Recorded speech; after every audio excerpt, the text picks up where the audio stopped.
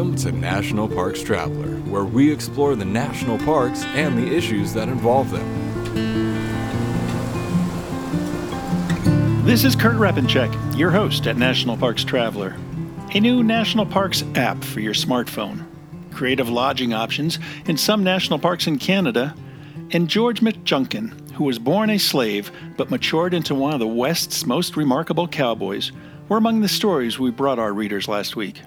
We also offered an in-depth piece on the history behind Chesapeake and Ohio Canal National Historical Park, looked at the more than $6 million in benefits the Grand Teton National Park Foundation brought to Grand Teton National Park, and let you know that you'll be able to hike or bike around Cades Cove in Great Smoky Mountains National Park this summer on Wednesdays without worrying about vehicle traffic.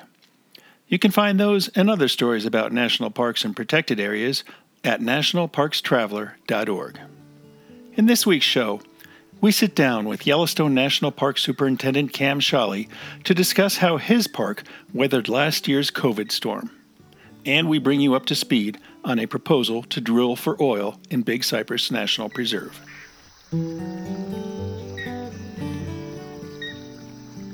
Whether it be strategy, business planning, change management, board development, executive search, or diversity planning, Potrero Group is here to help. They mix a depth of experience in the parks and land space with a breadth of best practices from other industries. For more information or to schedule a preliminary conversation, go to potrerogroup.com. That's Potrero group.com. Western National Parks Association is a nonprofit education partner of the National Park Service. WNPA supports parks across the West, developing products, services, and programs that enhance the visitor experience, understanding, and appreciation of national parks. Learn more at WNPA.org. Acadia National Park is one of the 10 most popular national parks in the United States. It is also one of the smallest and most vulnerable. That's why Friends of Acadia exists. Friends of Acadia is an independent organization of passionate people inspiring those who love this magnificent park to make a real and lasting difference for Acadia. You can make a difference at friendsofacadia.org.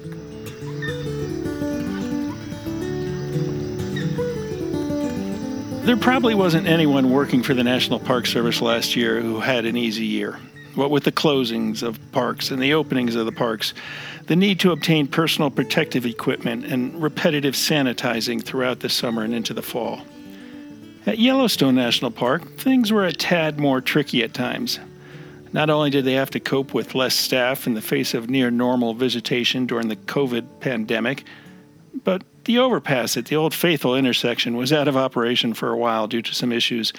And then there was the small matter of a tanker truck carrying gasoline overturning between Mud Volcano and Fishing Bridge Junction.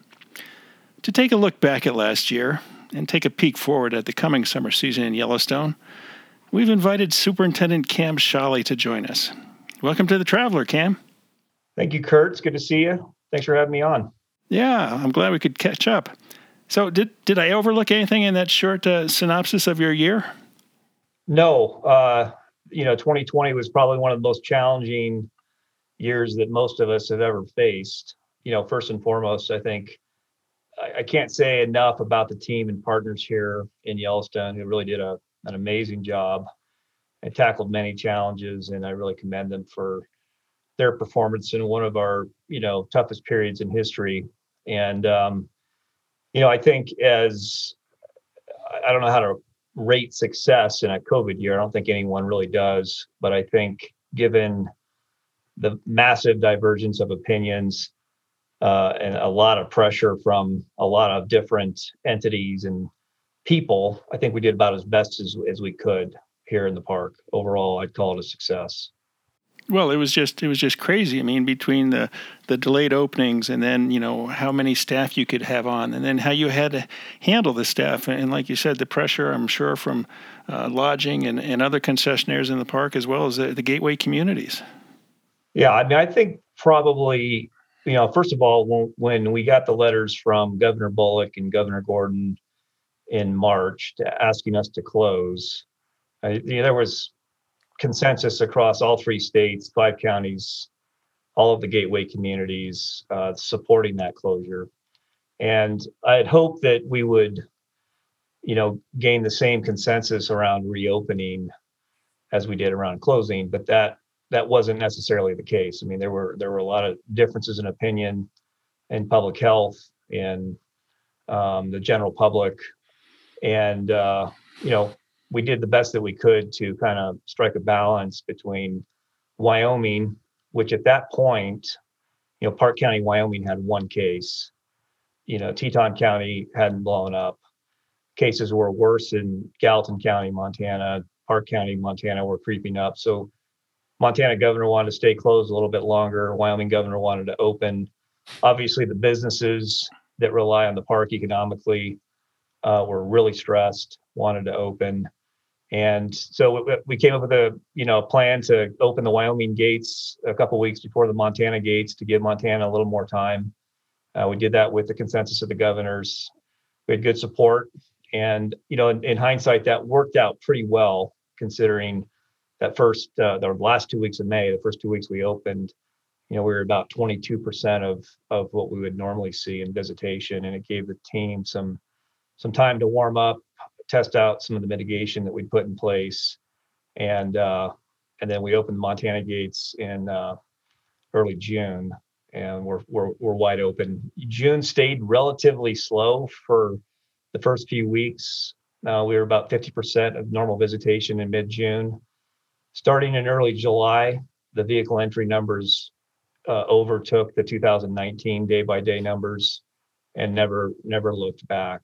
And then August, as you know, second busiest in history, and September and October, the first busiest. So it got a lot busier about mid-July through the fall.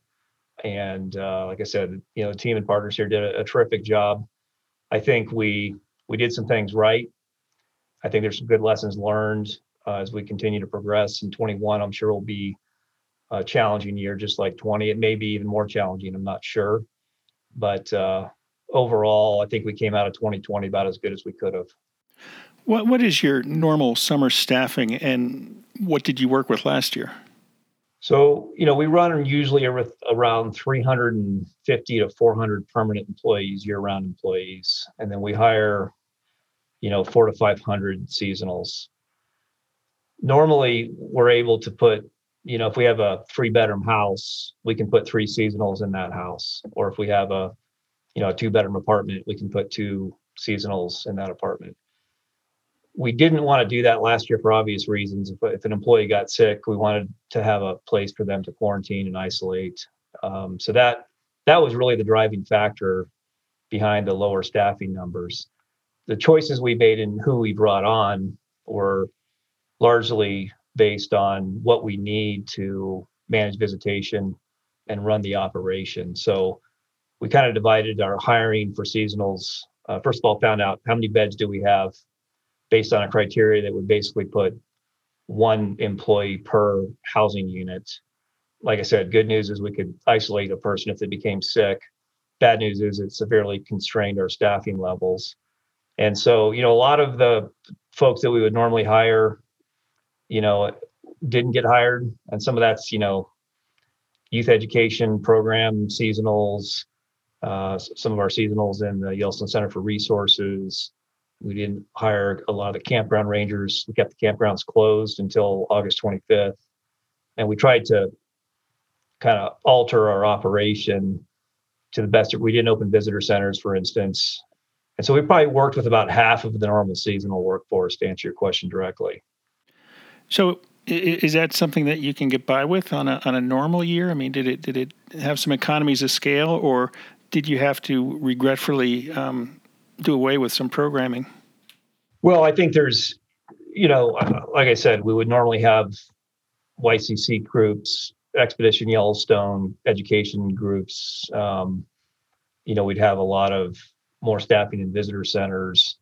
We would have had more staffing to clean visitor centers. There's kind of a trickle down effect there. And so simply because of COVID, obviously we weren't bringing a lot of youth into the park if I just stay on the education topic. And so that was not a good thing, but that staff wouldn't have had any youth to work with anyway. So we're trying to make decisions like in this year, if are we gonna be able to run education programs? What type of staff is necessary?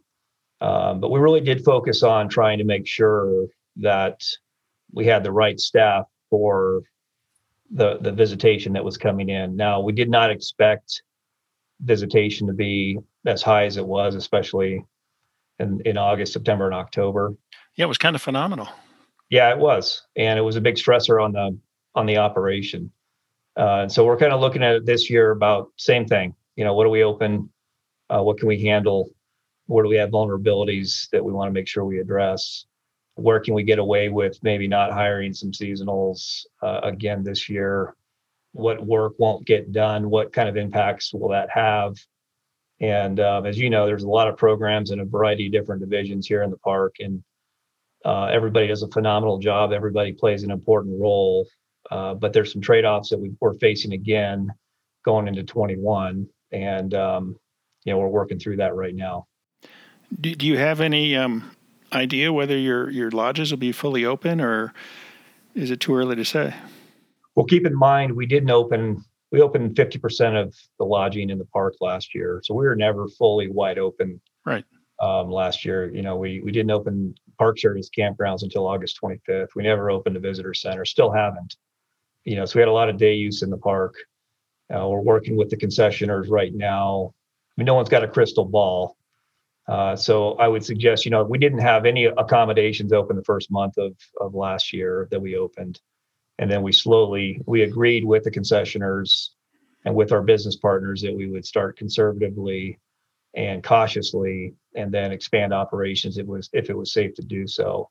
So we never got to full wide open, but I think what we've agreed on, and we don't know where we'll be in May, is that generally speaking, we're going to still be very conservative going into the summer. We've learned a lot from last year, and we probably don't need to start off right at where we started off, last May. We can probably start somewhere around where we left off in the fall. But we need to map that out and figure out what that looks like. And that could change. I mean, we could see, substantial differences in caseload. I mean, Teton County right now in Wyoming's got a very substantial positivity rate. And that's gone up and down in various counties around the park. We use that as a way of measuring kind of what our posture needs to be in the park in certain areas. And we don't know where we're going to be in May. So we're going to create a plan that we think is reasonable and safe and flexible. Mm-hmm. Does any of the park staff, the staff that deals with the general public, do they get preference in vaccinations?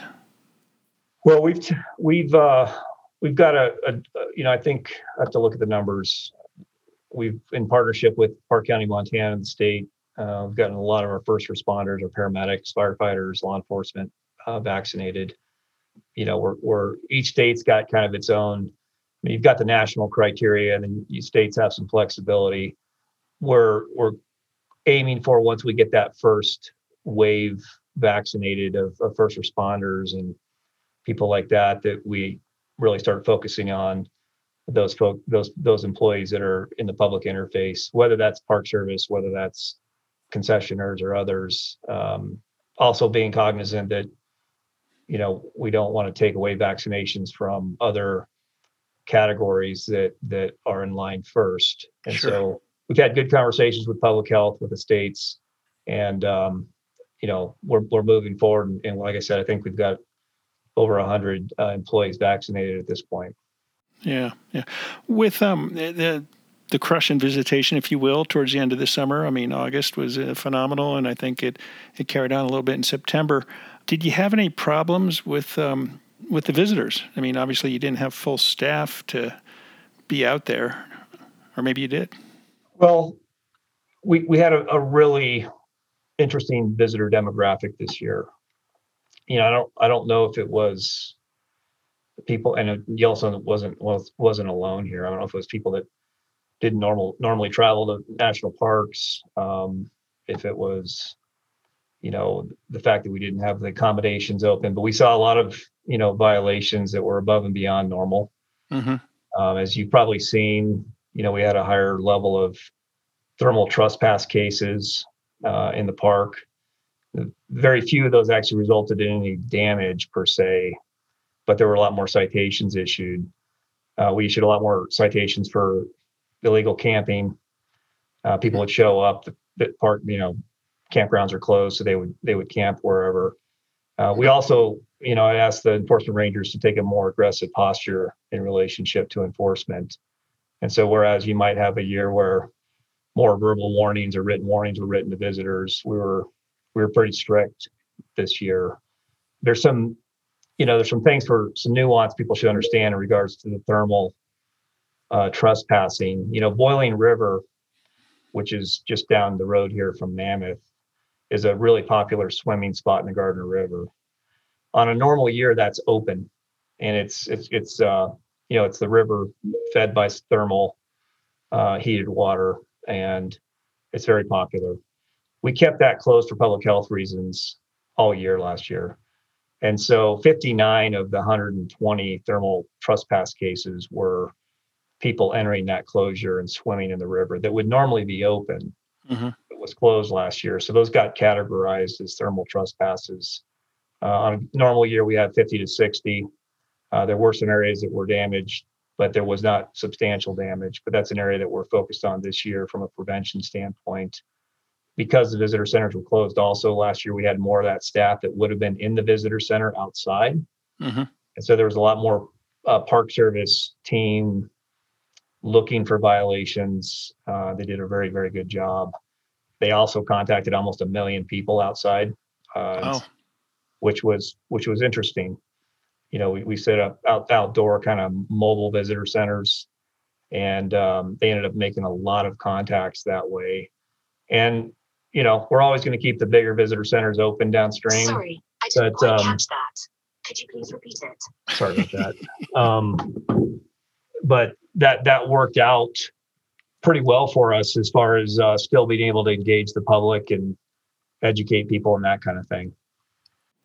I was talking to one of your colleagues, Craig Ackerman, over at Crater Lake this past fall, and he said much the same in terms of the visitation. It seemed like, they were seeing a lot of people who wouldn't normally go to a national park, and so they weren't really familiar with how to behave in a national park, if you want to put it that way. And they had a lot of interesting violations and people doing things they shouldn't do. Yeah, no question. And I've talked to a lot of my counterparts, and they saw a lot of the same thing. And I don't know if that was an anomaly or that might be the trend again this year. But we'll continue to, and that's a good piece of history there for us from the standpoint of planning for the future in relationship to where we saw violations, what type of violations did we see, where do we need to be more focused, and we're taking that into consideration moving into 21. We've been talking with Yellowstone National Park Superintendent Cam Shawley about how last year's COVID situation affected Yellowstone and how the park staff dealt with it. Make sure to tune in to next week's podcast to hear about what plans are in store for the future of Yellowstone. But up next, after the break, we have an in-depth look at Big Cypress drilling. Listener and reader support make National Parks Traveler possible every day of the year. If you enjoy the Traveler's content, please consider a donation via nationalparkstraveler.org. Washington State is graced with 3 spectacular national parks, each different and special in their own unique ways. As the official nonprofit partner and the only philanthropic organization dedicated exclusively to supporting these parks through charitable contributions, Washington's National Park Fund has a mission to deepen the public's love for, understanding of, and experiences in Mount Rainier, North Cascades, and Olympic National Parks. Share your passion for these parks at WNPF.org. The Blue Ridge Parkway Foundation is the primary nonprofit fundraising partner for the Blue Ridge Parkway. It is made up of people who have a deep love for this majestic road and want to ensure that its natural beauty and the experiences it offers endure for generations to come. Show your appreciation at brpfoundation.org. The Grand Teton National Park Foundation is a private, nonprofit organization that supports projects that protect and enhance Grand Teton National Park's cultural, historic, and natural resources. By funding initiatives that go beyond what the National Park Service could accomplish on its own, Foundation donors improve the visitor experience and provide benefits to the National Park System for decades to come. See their successes at gtnpf.org. The North Cascades Institute has a large portfolio. It is an environmental learning center, training center, conference center, and leadership center, all set in the splendor of the North Cascades National Park Complex. Learn more at ncascades.org.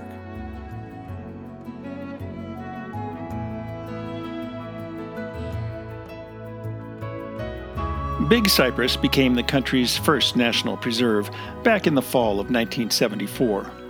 It was added to the national park system to protect roughly 720,000 acres that covers a unique ecosystem with rare woodpeckers that live in family groups and a subspecies of panther, which has been listed as an endangered species for more than 5 decades, that has tenaciously survived despite the steady urbanization of Florida.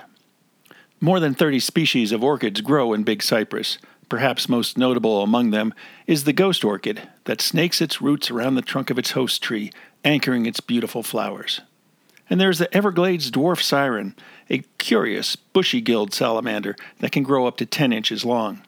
Wood storks, an endangered species, live in Big Cypress, as do the red cockaded woodpecker, an endangered species, the Everglades snail kite, another endangered species, the eastern indigo snake, a threatened species, and the American alligator, which is also threatened. The preserve also provides important habitat to numerous other rare and federally endangered species of plants, birds, bats, and butterflies.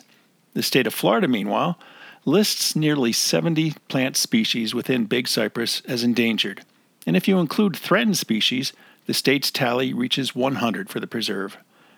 And the preserve is also home to oil, and companies want to profit from that oil.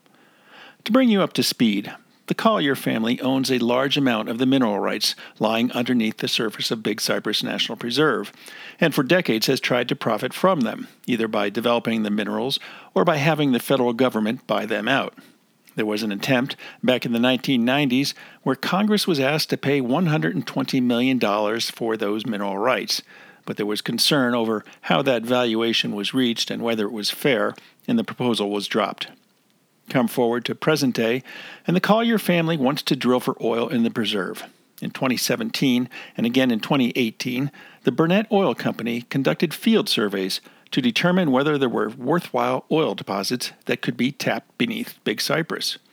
While the company hasn't publicly said what that field work determined, late last month it applied for necessary clean water permits from the state of Florida, as well as the necessary permits from the National Park Service to begin drilling. To understand the latest developments, we've invited Allison Kelly, who is a senior lands attorney with the Natural Resources Defense Council, to join us. Kelly is well familiar with the Everglades in Big Cypress, as before she came to NRDC, she worked for the Florida Department of Environmental Protection in the Regulatory Enforcement Division. Welcome, Allison. Good morning. Thank you for having me. So where exactly do things stand? I mean, I think I read someplace that the Park Service has either 60 or 90 days to respond to Burnett Oil's request for permits. So right now, the permits are the state Section 404 Clean Water Act permits filed with the state of Florida under their newly assumed program.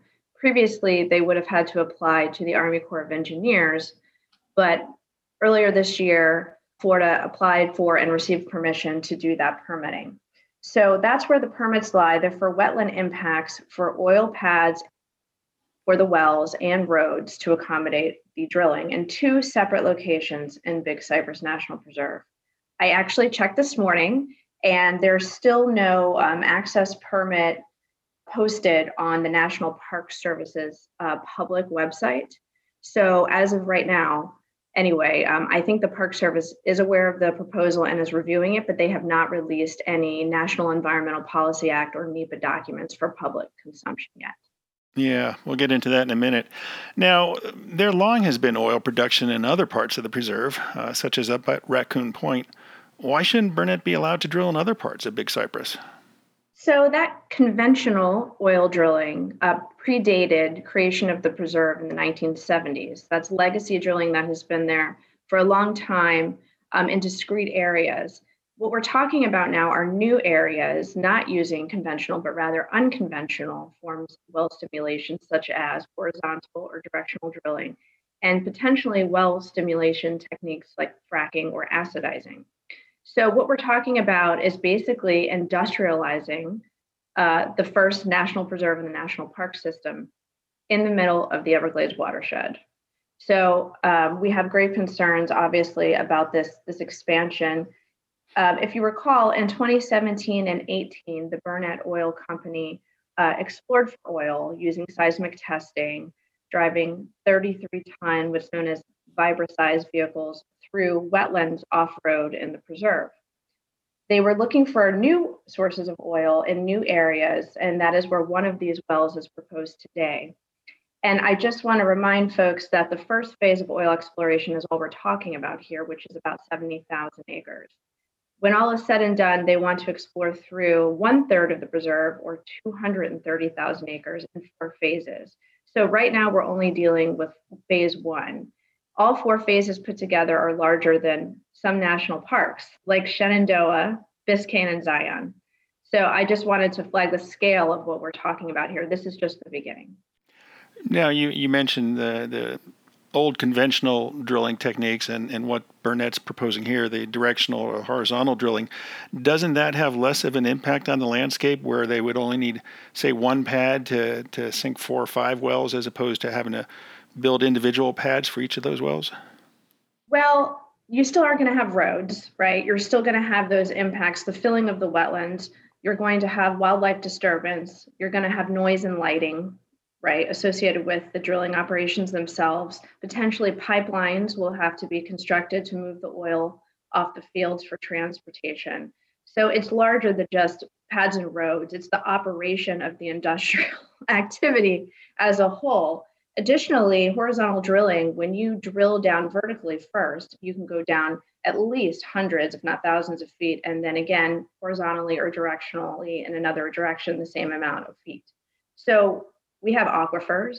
Big Cypress sits on at least 3 aquifers, one of which is a sole source aquifer that provides more than 50% drinking water supplied to adjacent counties, particularly the Biscayne aquifer. And there are others that provide drinking water benefits as well.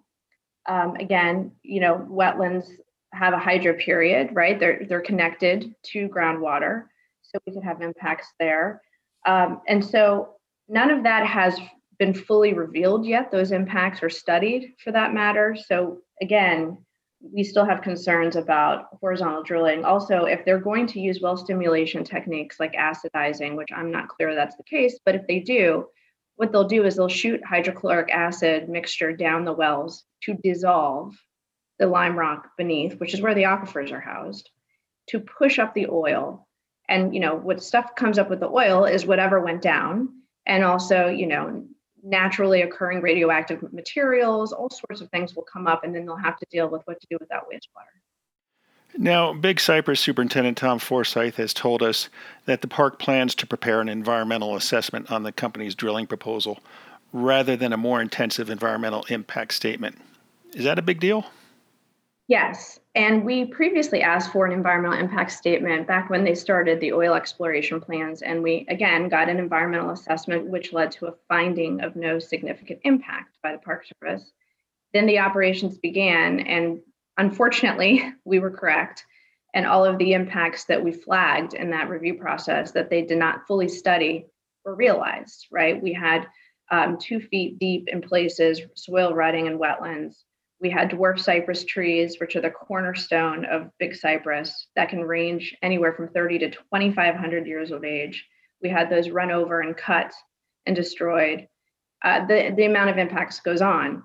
Here, similarly, we fear that those types of impacts, including the impacts I just mentioned associated with drilling in particular, and climate change for that matter, will not be considered in an environmental assessment. What they often do is tier or incorporate by reference another environmental impact statement done for the management plan for the preserve.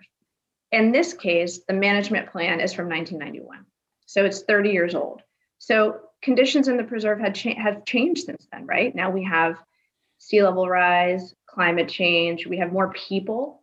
I think in 2015 or 2016, before the seismic testing started, we had over 1 million visitors to Big Cypress National Preserve. I think when the plan was done, there was something around 100,000. So we have extremely different conditions than we had in 1991, which is the last time they did a full-scale EIS for the preserve. So we think, obviously, that an update is warranted 30 years later. Things have changed.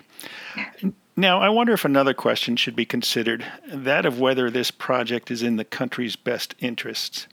Climate change, as we all know, is a growing issue. The Biden administration has pledged to have the country preserve 30% of its lands and waters for nature by 2030. And really, Florida isn't that big of an oil producer. Are those questions that should be considered by the Park Service? Absolutely. Florida has 2 oil producing regions. Most people don't realize one is in the Florida Panhandle on the Alabama border. That part of Florida produces 3/4 of the oil in Florida. The Everglades only produces about 1/4 of that. And even then, Florida only contributes about 0.1% of the nation's crude oil reserves. And so we're talking about 3,000 barrels per day in Florida. Compare that to Texas, which is the #1 crude oil producer. It produces 4.6 million barrels per day. Meanwhile, we're spending billions with a B on Everglades restoration. We're combating sea level rise and climate change. This is not the place to industrialize at this time. Not to mention the wells are being proposed for a 30-year duration. So here we are, we have all these climate change initiatives, we have all the sea level rise adaptation and Everglades restoration projects going on, and we're going to add an industrial park to the middle. You know, Big Cypress provides about 40% of water to Everglades National Park. I want to flag that as well. So this is not a good idea. This is inconsistent with all of the planning efforts I just mentioned, and is absolutely not worth the price of admission for Florida. Because I'll tell you, at least for the exploration, Burnett Oil Company is a Texas company, and they brought their workers with them and their equipment with them from Texas. This is not a situation where you have a large industry or a large job creator in Florida. Yeah. As you mentioned, Big Cypress sends a lot of water down to Everglades National Park. That water, of course, starts upstream in central Florida at Lake Okeechobee. It's that river of grass that is famous that created the Everglades. Is it reasonable to assume that if there was some sort of industrial accident in Big Cypress, that waste could get flushed down into Everglades and then into Florida Bay? As we know in Florida, all water is connected, right? And the Native Americans will tell you water is life. And there is a possibility for transmissivity through the aquifers. If there's a spill, if the casing around the drilling bits are inadequate, pipeline spill, if they plan to take the oil out through a pipelines leak and spill. So I do think that there is cause for concern with that. We haven't seen fully what their plans are to deal with that. But we do have outstanding Freedom of Information Act requests that have been pending with the Park Service for several years and haven't been fulfilled, where we've asked those questions for existing conventional facilities. And we'd like to know how that's being managed even now. Yeah. Now, under the preserve's enabling legislation, there's a section in there, if you read some of the fine print, that gives the Interior Secretary the authority, basically, to stop the drilling project, to acquire the mineral rights in one form or fashion if he or she determines that drilling for oil is not in the best interest of the preserve's landscape or its flora or fauna. Any idea if that section could come into play? It should. Again, as you say, the Park Service has broad authority to limit oil and gas exploration and development that conflicts with other resources in the preserve. And it certainly does here. Big Cypress was created for the enjoyment of the scenery, natural and archaeological cultural objects and wildlife in a manner that will leave them unimpaired for future generations. And so I think the Park Service has to understand it's a steward of these resources. Yes, there is oil and gas beneath, but we also have the surface, and the reason why the preserve was established as the first national preserve in the Park Service system for a reason. There is also supposed to be a 10% area of limitation.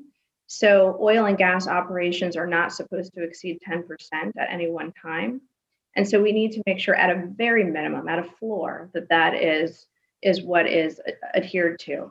But again, I think if the Park Service deemed, as we believe, that this is certainly going to impair future generations and preserve resources in the long term, that they should look at acquiring or trading for the mineral rights in this situation and go to Congress as they can under statute and request that this evaluation be done. Now, in the recent past, Florida's governor has purchased some oil rights outside of the preserve. Is that something that they could entertain inside the preserve since they're privately owned mineral rights? Certainly, the state of Florida could work with the federal government to have these mineral rights evaluated and potentially purchased. We've actually written to the governor since he purchased those lands in the water conservation areas in Broward County that you referred to. We've actually written to him, asked him to take a look at the mineral rights in Big Cypress, but we haven't received a response. We've been talking today with Allison Kelly, senior lands attorney with the Natural Resource Defense Council. Before she went to that job, she actually worked for the state of Florida, the Department of Environmental Protection in Regulatory Enforcement. Allison, thanks so much for your insights today, and it'll be interesting to see how the Park Service in the state of Florida handles this process going forward. Great. Thank you so much for having me. That's our show for this week. We hope you enjoyed it. Next week, we'll continue our conversation with Cam Shawley to explore not only the infrastructure needs at Yellowstone, but also the conservation of natural resources that the park has been working on, including the removal of lake trout from Yellowstone Lake. For The Traveler, this is Kurt Repenchek. The composers and musicians at Orange Tree Productions have created a unique collection known as the National Park Series that has grown to include more than 30 CD titles. Composed against the backdrop of a park's sounds of nature, these musical scores will connect you with these beautiful places and take you there, at least in your mind. This collection is the #1 selling National Park audio series in the world and provides the background music for National Parks Travelers podcasts. Visit them at orangetreeproductions.com. Editing and production work for the National Parks Traveler podcast series is done by Splitbeard Productions. You can learn more about us at splitbeardproductions.com. National Parks Traveler is a 501c3 nonprofit media organization that provides daily editorial coverage of national parks and protected areas. Traveler's coverage is made possible by reader and listener donations. Visit us at nationalparkstraveler.org.